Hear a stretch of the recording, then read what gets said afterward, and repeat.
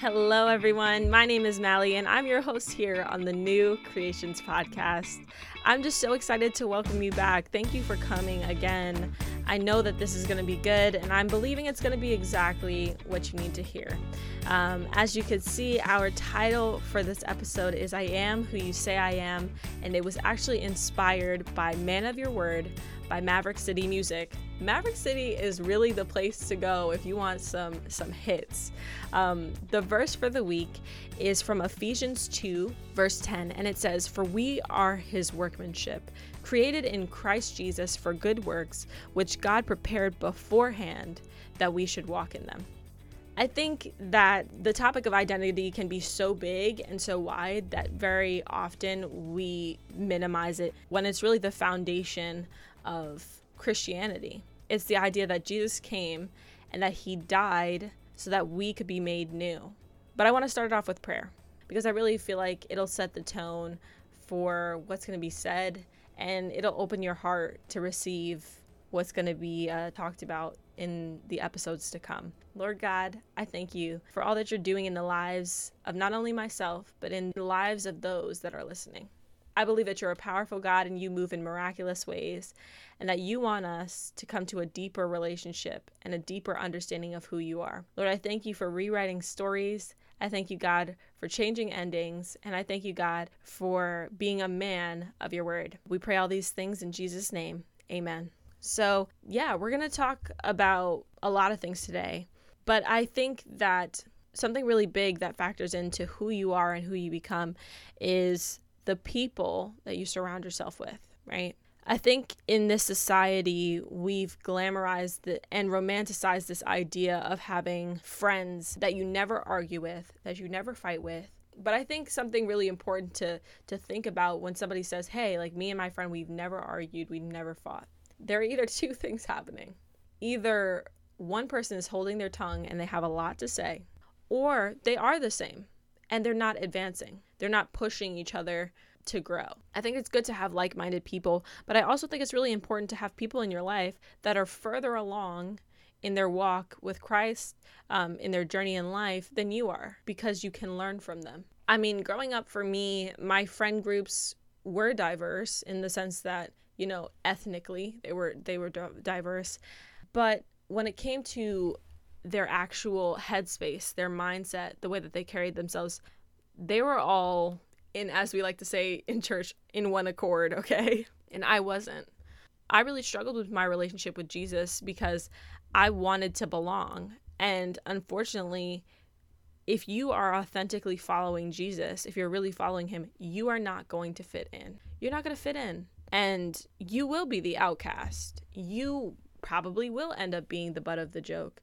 And you will end up being someone that maybe people will go to for advice, but when they want fun, they're really not going to go to you a lot of the time, because the world's version of fun is a lot different than God's version. And so, like I said, I had friends, but we weren't like-minded. And that's not something that's really easy to find. I think that, like I said, society romanticizes this idea of you'll find your, what do they call it, twin flame or your soulmate, and it'll be this person that's exactly like you from halfway around the world and you'll never fight. And is this me saying that that's nobody's story? No, I think that might be some people's story.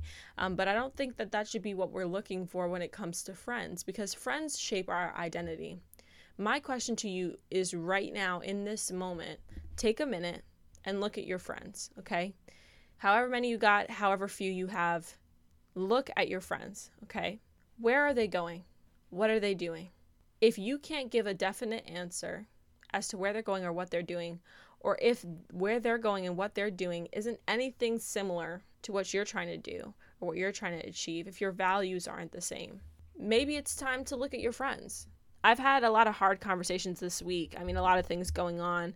I mean, my dad went to the ER yesterday, and I know some of y'all just probably panicked when I said that. Don't worry, he's fine. But I've had a few crazy moments when it came to people that I cared about in these past few weeks. And in the midst of it, I really had to take the time to go back to that Christ mindset.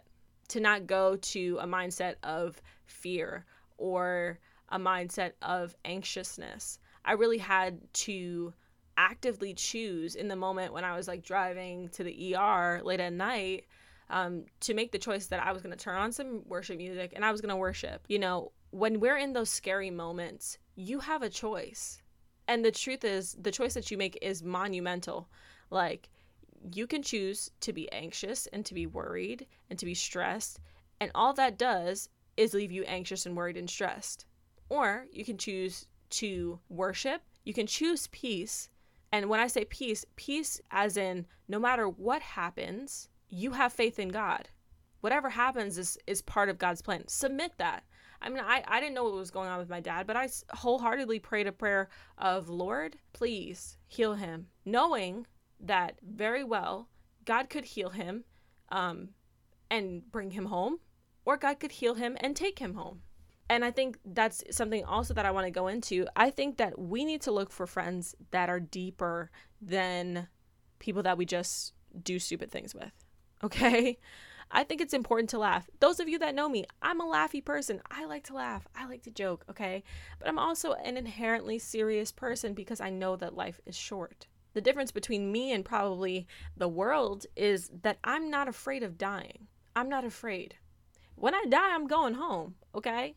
And I'm not in such a mindset of fear when it comes to death that I feel like I have to distract myself from it. I'm at peace with it. I'm going to die one day, so that means that I should make today mean something. That I should make today mean something. The world wants you to be in that mindset of go have fun. Don't think about the fact that you're going to die. Or if you think about the fact that you're going to die, be really depressed about it because it's just the worst thing ever. Guess what? It's going to happen. So why not come to a place within your walk with God that you're going to make today mean something because you know that tomorrow is not promised. We say that all the time, tomorrow's not promised, but a lot of us are making plans for futures that God never guaranteed us that we'd get. Even me right now on this podcast, this could very well be the last podcast you guys ever hear from me. God might take me home. And I mean, God forbid if that's not part of your will, God, but if it is, you know, who am I to say, no, it's not my time. No, it's not this and that. God is the one that's in charge of life. And he's the giver of life. In the same way he gives life, he can take life away. And so for me, it's much more important for myself to be interested in pleasing the one that is in control of my life, in control of my eternity, than pleasing people that like me one season and don't like me the next. You know, a lot of the times in life, we want so badly to have the approval of other people that we even use the gifts that God has given us for other people. And when I say for other people, I mean for the entertainment of other people. For example, most of my life, I wanted to be a singer. I was like, this is what I'm going to do. It's going to be great. This, that, and the third. People are going to like me. People are going to like think I'm so awesome, think I'm so this, that, and the third. Guess what? I very quickly learned you do one thing, they like you. You do one other thing, then they don't like you. Then somebody else likes you for that other thing that you did that the first person didn't like you for.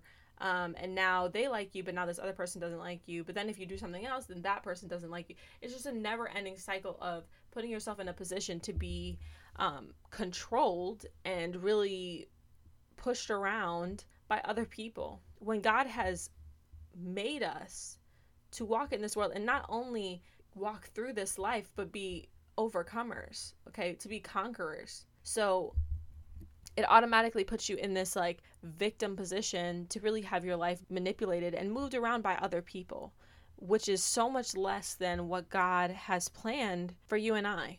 And this is not me saying that, you know, if you struggle with people's perception of you, that, you know, you're a horrible person.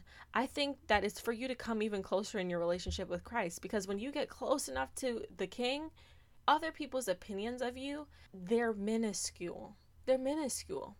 But let me also follow it up with this statement. Just because their opinions of you are minuscule doesn't mean that you should accept less than what you give to other people in the sense of respect, okay? If other people don't respect you, they don't deserve access to you. Period, point blank, end of statement. If they don't respect you, they don't deserve access to you. Because as a child of God, your presence in a place is a blessing. You are a blessing.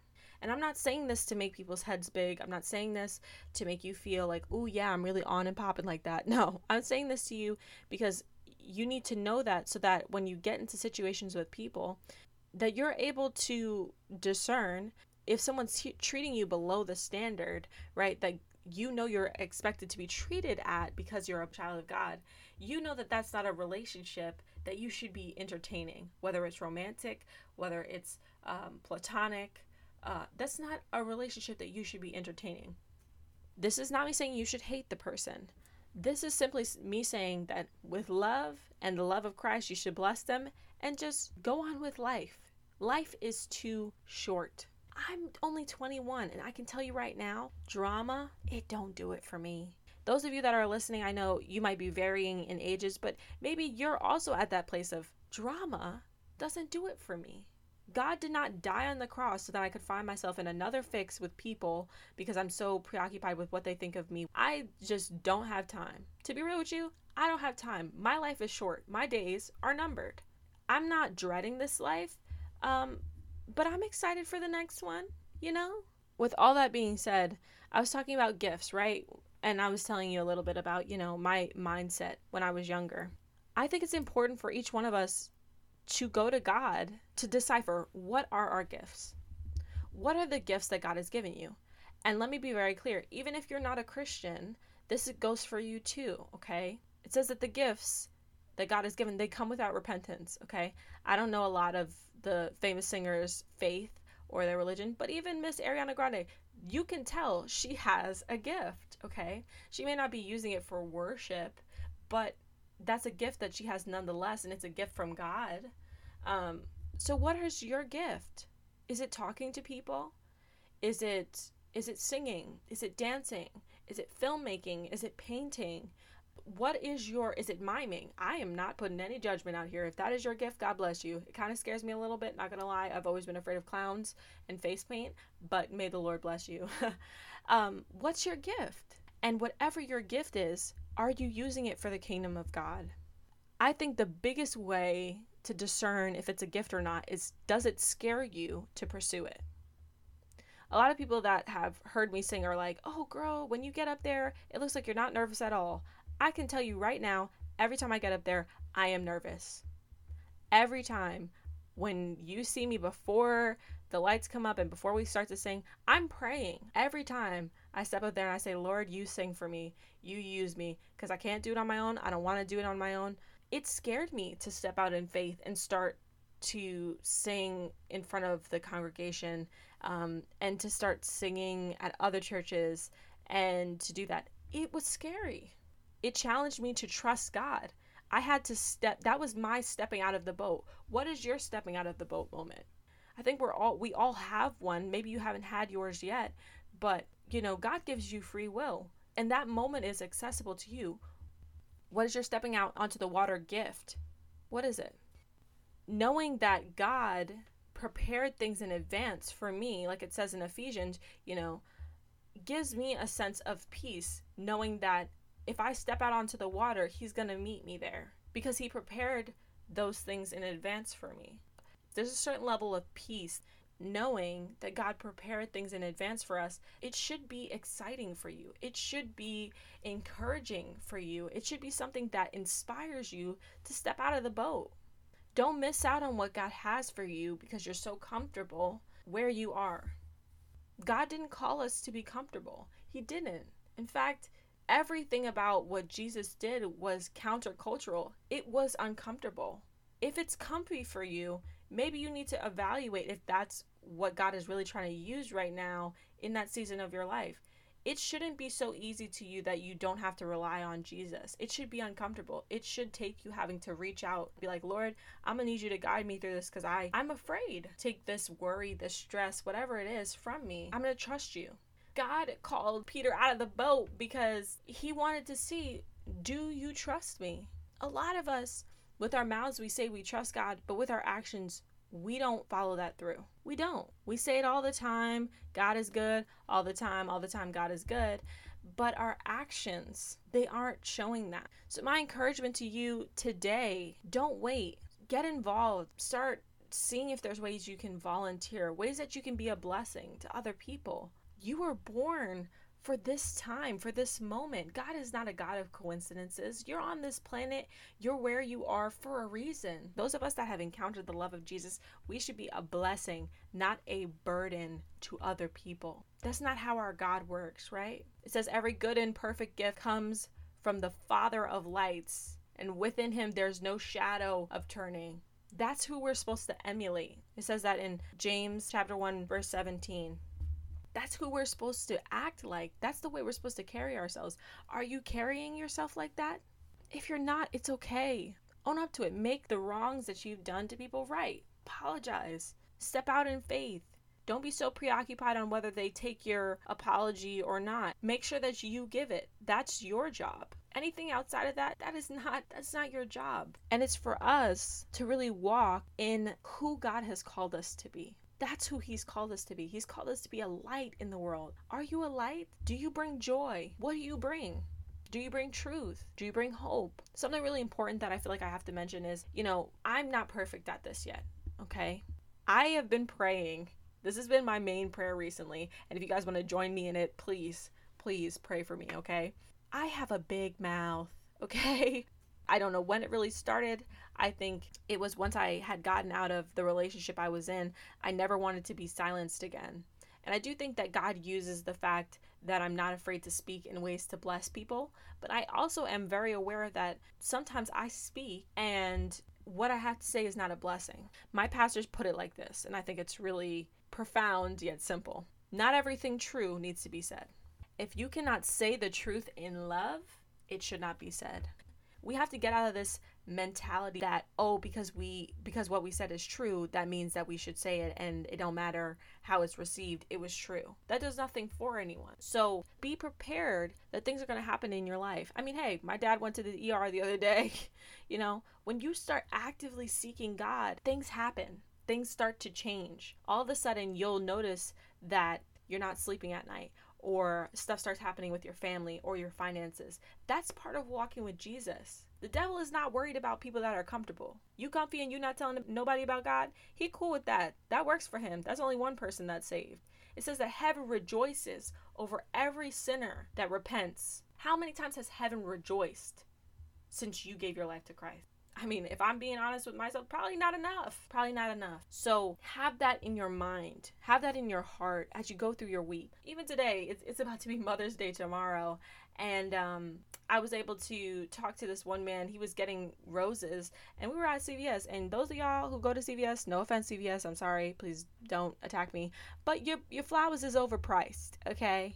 And Barry's Farms next door had them for less, and you could get a way nicer bouquet that had been put together in a vase. And I'd said to that man, I said, excuse me. He's like, yes. I was like, don't buy the flowers here. They're overpriced. You can get a much nicer bouquet from next door. And just things like that. Like that's being a blessing. Do things for people that you would want people to do to you, right? That's the golden rule. They taught us that in school. So with that being said, love your mom, spend some time with her. You wouldn't be here without her. And take the time to, of course, acknowledge your worth, your identity in Christ, but to see the priority and the value that God has put on others. I love you guys so much. Bye.